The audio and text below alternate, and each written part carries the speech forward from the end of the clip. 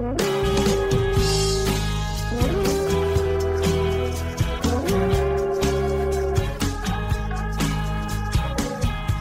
to the Viking Update Show. We're speaking to you on Monday afternoon following Mark Wilf's Zoom press conference and the firing of Mike Zimmer and Rick Spielman. We're waiting to see what's going to happen next, but it is a big day in Vikings history.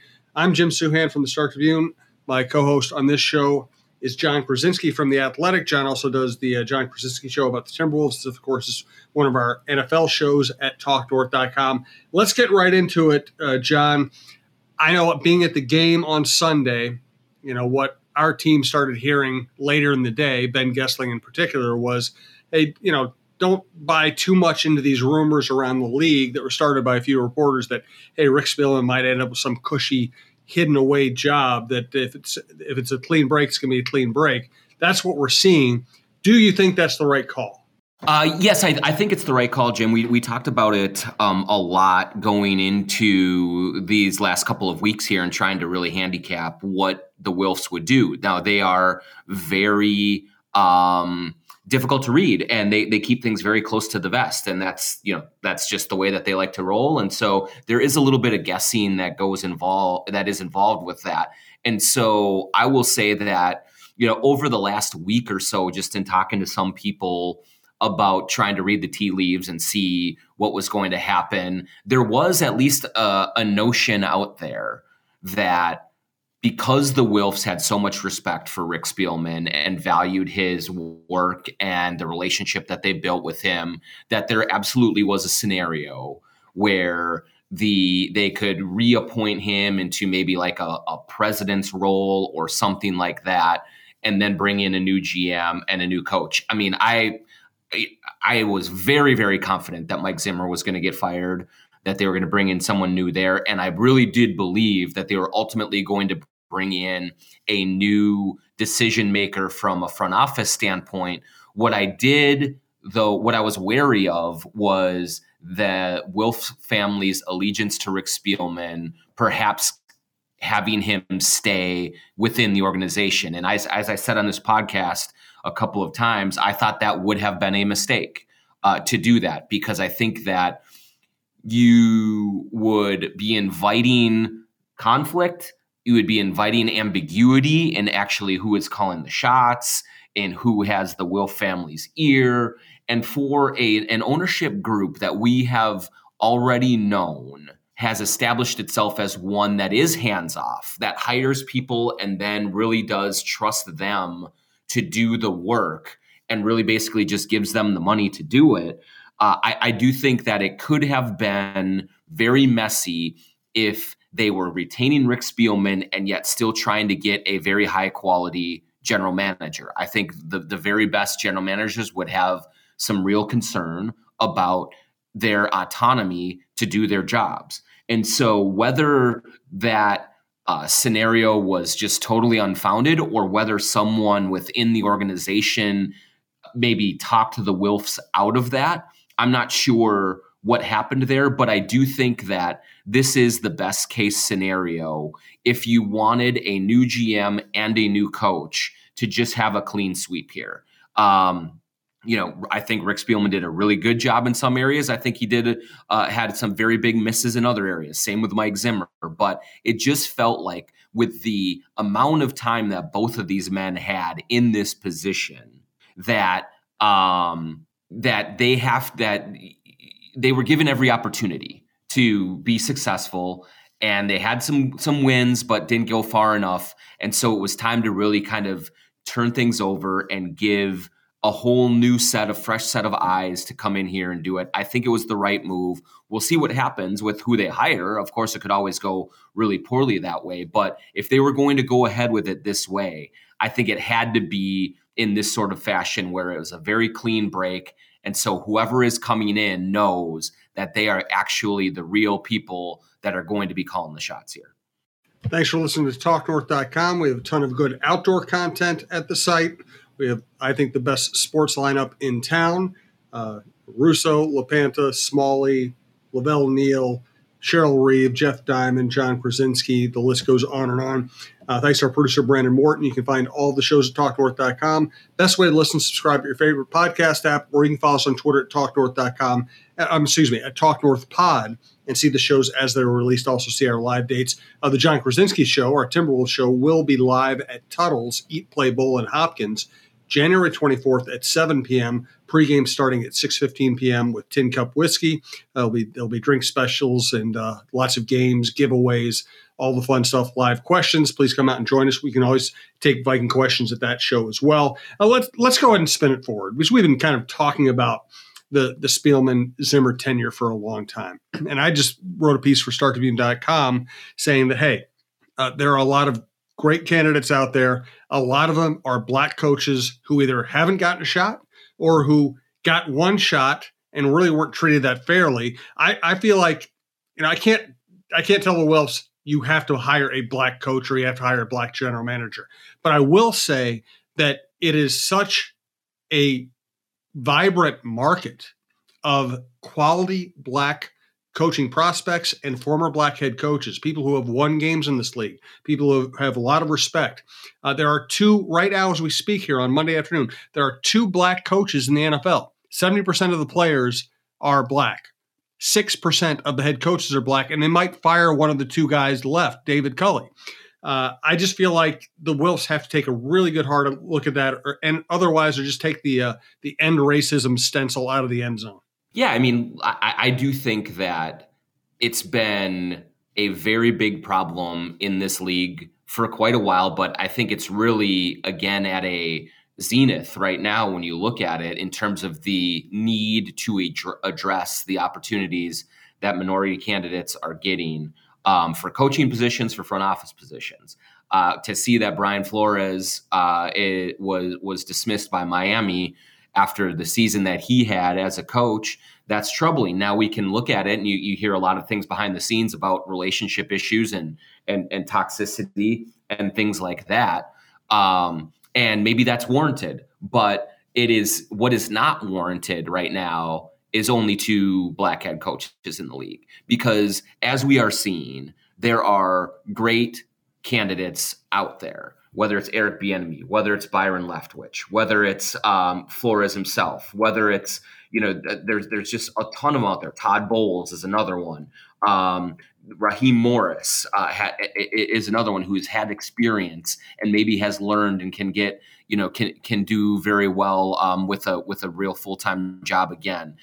Maybe there's other ones. Gerard Mayo from the Patriots is a guy who is not super experienced, has not been in a head coaching position, but is getting a lot of love as well. I'm always a little reluctant with the Patriots side of things, sometimes just considering how so many of those have turned out. But I just think that we are at a point where it is a huge problem if there are only two black head coaches, because there are great candidates for it. And you should not hire a coach just because he's black. Like, that's not the right way to go about it. You should hire him because he's a really good coach, a smart coach, a great leader, all of those things. And so I think too often there is a just kind of people, what this really comes down to, Jim, and when you talk to people about the hiring processes in most of the major sports, but especially in the NFL, is that people hire who they're quote unquote comfortable with. Mm-hmm. And the vast, vast majority of people making these hiring decisions, whether it's in ownership spots or in front office spots and GM spots, are white men. And so they're more comfortable hiring white men. And that's why you have, this imbalance in the level of opportunity. I think it's also why you see less of a leash, let's say, for candidates of color than you do white head coaches. Look at Joe Judge. It seems like he's getting another chance in New York. And maybe that's the right horrible. Thing. Maybe he's the worst terrible. Coach in the league. He's terrible. Terrible. But maybe it's the right thing in terms of you want stability. You want to give him a chance. You want to let him grow. You want to let him do that. Okay. But then to see Flores canned as quickly as he was, to see Steve Wilkes canned in Arizona as quickly as he was, like, Jim Vance Caldwell. Joseph in Denver, like all of these guys are not getting the same type of opportunity that many of their white brethren are getting, and that is, I think, a major problem. I always say that the conversation I would have with Tony Dungy in the 90s was Tony would tell me, the NFL owners aren't racist. They just want to hire people who look like the coaches that they're used to. And I was like, Tony, that's racist. It's not an excuse. That's the problem. Right. And I would say, like, so here's what I would say on that. Do I think like a lot of these owners are like overtly racist in terms of, are they using slurs behind the scenes? Are they Donald Sterling? Are they doing those things? Maybe not. But what it is it's just ingrained in you in the way that you came up and who you surround yourself with, and in just the way that you connect with certain people. And that has absolutely hindered the opportunities for candidates of color. I mean, you can't tell me that Mike Tomlin is the only qualified black head coach who can win at this league, win at a high level for a very long time in this league. There's just no possible way. So either the people in power who are making the hiring decisions are just summarily dismissing the really quality candidates, or they are having a very difficult time identifying them and then working with them once they are inside the team walls, that it's all just, it's inequality, the definition of it. And so, and it's hard to see, unfortunately, it really is hard to see how that changes anytime really soon. Certainly the league has tried with the Rooney Rule and other things to shed a light on it. Certainly after going through all that we have gone through as a society in the last 2 years with George Floyd and everything else, you would think people would be more cognizant of it, but people just kind of resort back to their comfort zones eventually. And that is where we are in the NFL right now. And, you're going to see guys like Josh McDaniels. You're going to see guys like Kellen Moore. You're going to see guys like that, like, jump to the front of the line, and maybe they will be great coaches. Look at Matt LaFleur in Green Bay. Look at Sean McVay and with the Rams. Like, there's certainly Zach Taylor in Cincinnati. Like, there are white coaches that have done a tremendous job and are doing really well, but you need to level the playing field in terms of opportunity to start giving people who do not look like the owners and the general managers a heck of a lot better chance to not only get these jobs or interview for them, but to be successful once they've been hired. And I think that's where the big issue lies right now. Agreed. Speaking of big decisions, have you tried to call your bank lately? Do you bank locally? Star Bank is our bank at the Talk North Podcast Network. They're a family-owned local bank with branches across central and west central Minnesota. With Star Bank, you get all the bells and whistles you would expect from a bank these days, but they have no 800 number, no call center, and no confusing phone queue. You can even request your banker's cell phone number. That's how they operate. Star Bank is a true Minnesota family-run business. Check them out at starbank.net. Star Bank is a member FDIC, an equal housing lender. Also want to thank our producer, Brandon Morton, and our sales executive, Karen Clary. Let's talk about the general manager position, because I think it's fairly easy for writers to get a handle on what a coach is like, what a coordinator is like, what a position coach is like. You see them on the sideline working. You see the way people respond to them. You hear anecdotes and stories about them. You see their resume. It's all out in front of you. Not necessarily easy to pick the right person from all those things, but you at least have a feel. General manager candidates are really tough to evaluate, especially early in the process before you've started doing a lot of research. Do you have any idea where they might go for a general manager hire, or who might be a good candidate? It's really, you're right, Jim, in terms of being difficult to sort of identify who these guys are, because so many of them really do toil in the shadows. And the second part of that is that the Wilfs have just not hired anyone in that respect in a long, long time. So you don't really know exactly how they're going to go about this search. Now, we talked to Mark Wilf. He said that they are going to keep the committee to find a new general manager internal, so they're not going to hire a search firm, which I do like. I think search firms are a scam, so I'm glad that they're going about it that way. But you would think that, first of all, that the principal people involved in going, and helping to identify the people who are out there, and then also to interview them, I would imagine I'm sure Mark Wilf and Ziggy Wolf will be heavily involved. I'm sure Andrew Miller, the CEO, will be heavily involved. Rob Brzezinski is another name who has been there forever and very well respected, that I'm sure will be involved. Beyond that, I'm not sure, but Mark Wilf did say that they would solicit recommendations from outside of the team as well, to see who they are. And so when you look around, but basically the thing to do, I think, is to look around at other teams that are having success, and who can you pluck maybe from those teams that have helped, that have had a role in assembling really great rosters and identifying talent.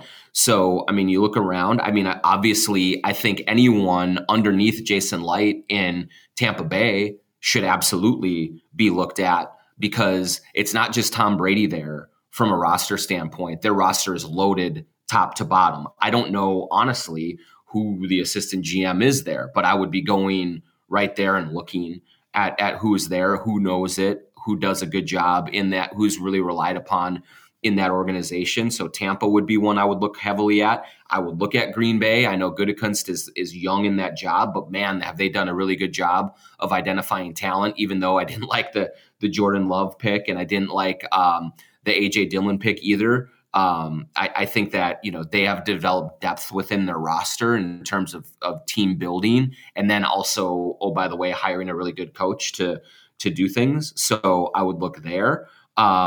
And that might be where I start. Maybe Kansas City as well, although I don't want to get put too much. The one thing that I do have a wariness of is I always kind of worry about when you go and pluck guys off of rosters like New England, where it's so clear it was Belichick and Brady forever, and those were the keys. You look at Kansas City with Andy Reid and Patrick Mahomes, and you look at what Matt Nagy has done. You look at some of the others. I just get a little bit hesitant about what's going on there. So I would identify, Tampa. I would identify Green Bay. I would identify Cleveland, even though they didn't do well this year. I think I really like the way that they're building their roster and identifying talent as places that I would go to look at, and Baltimore as a long-standing, really good talent evaluation crew for possibilities to pluck guys out of there and see if they can kind of bring some of the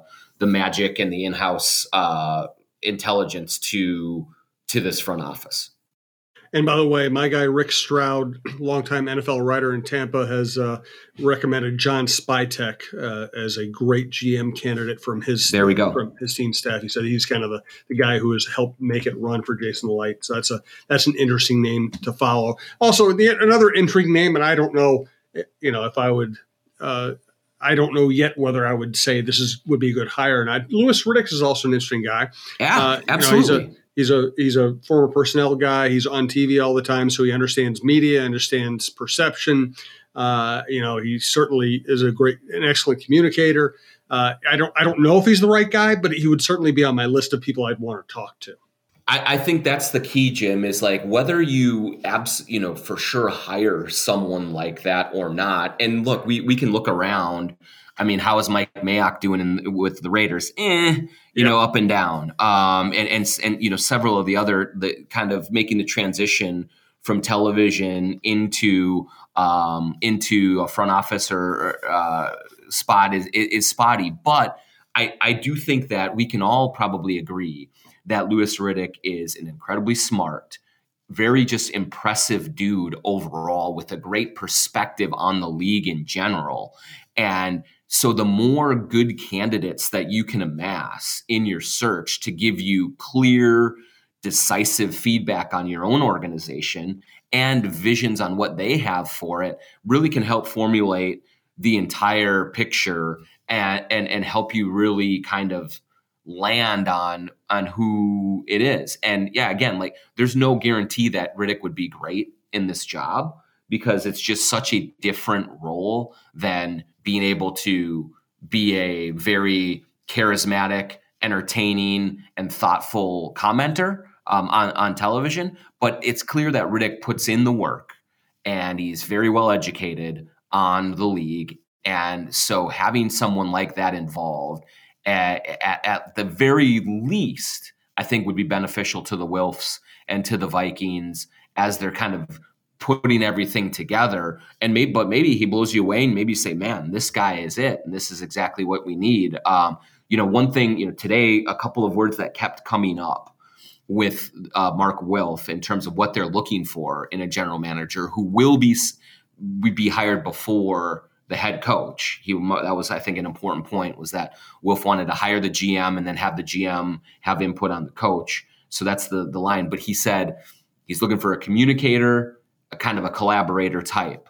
I think that if you talk to people within the Vikings, communication and collaboration down the stretch here was not very strong within the walls of the Egan practice facility. So I think Riddick would be head and shoulders above in terms of communication, in terms of messaging, in terms of kind of all of that sort of that side of the job. If that is important to you, I think that he would bring that very well. Now, obviously, he's got to have a great scouting eye. He's got to have a great eye for coaches and for all those things. That's the most important. But if you do want someone who is sort of in the modern era of collaborator, communicator, open doors, things like that, Riddick certainly would fit that bill.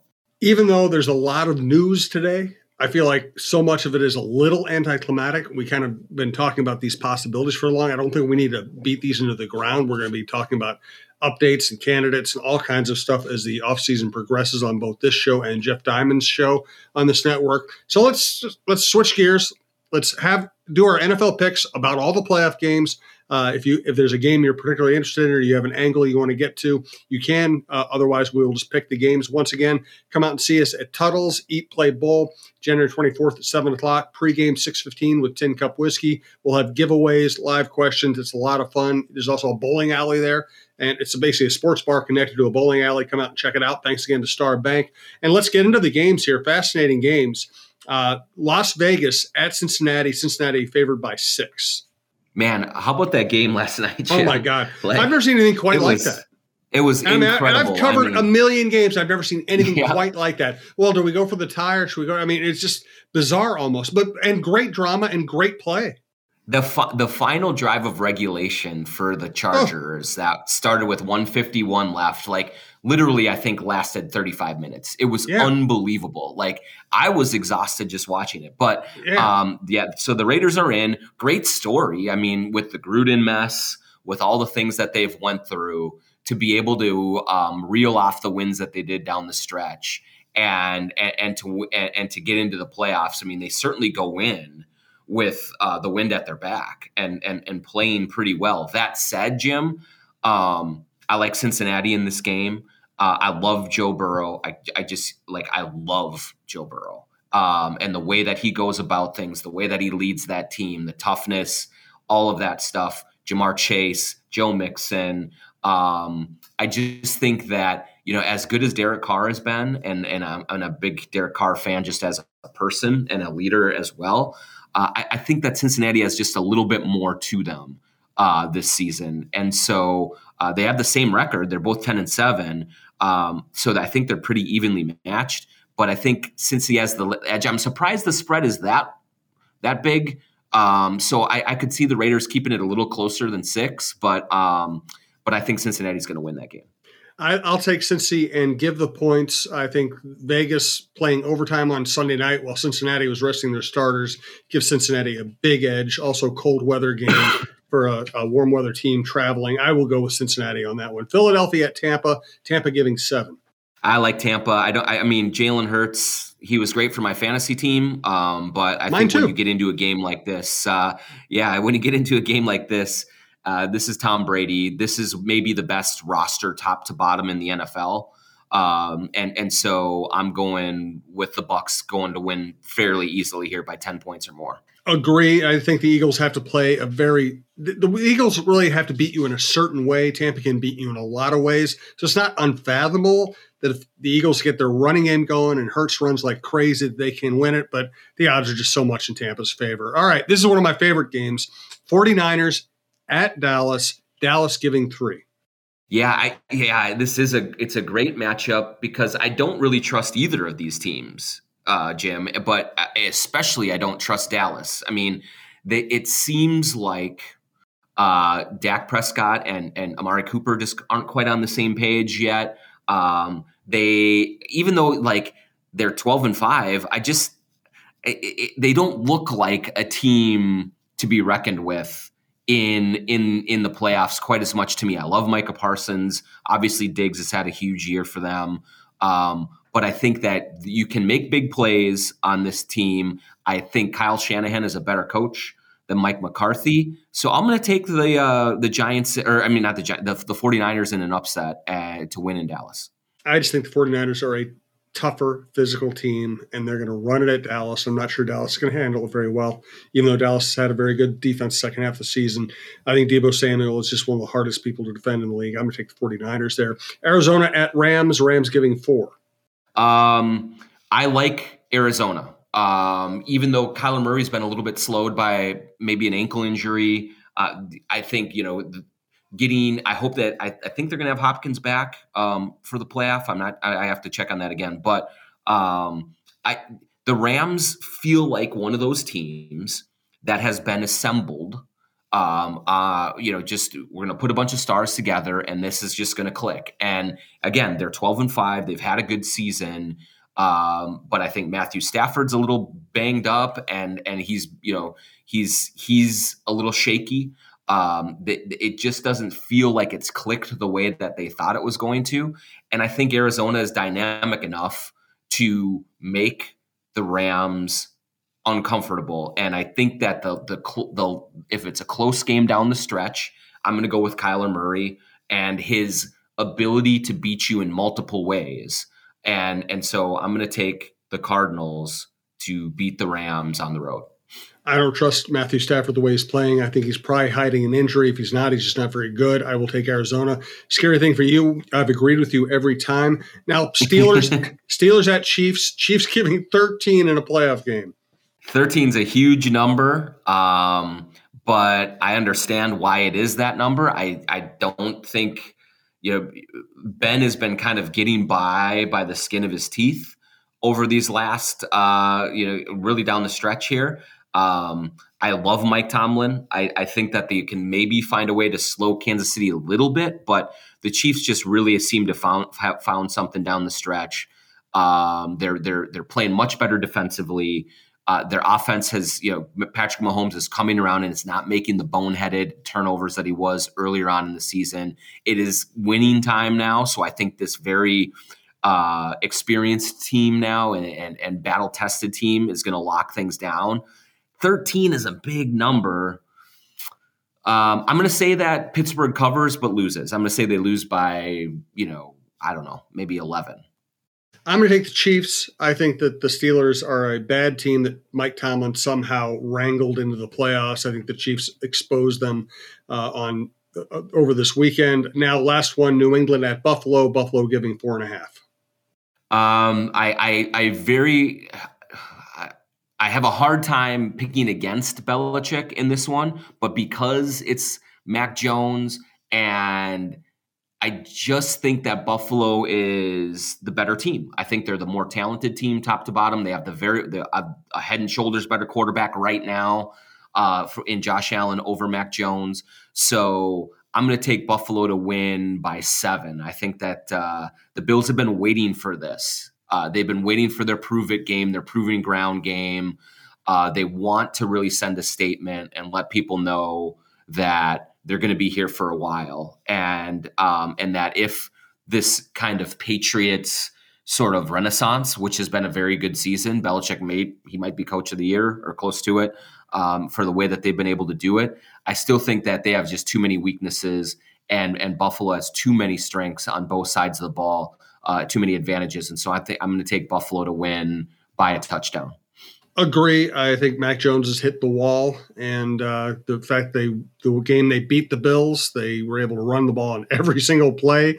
They're not going to be able to pull. It's just not going to work again. So I will take the Bills as well. Good stuff from John. Thanks again to Brandon Morton. Also check out the John Krasinski Show at TalkNorth.com, and we'll be back to tell you more about the Vikings searches next week.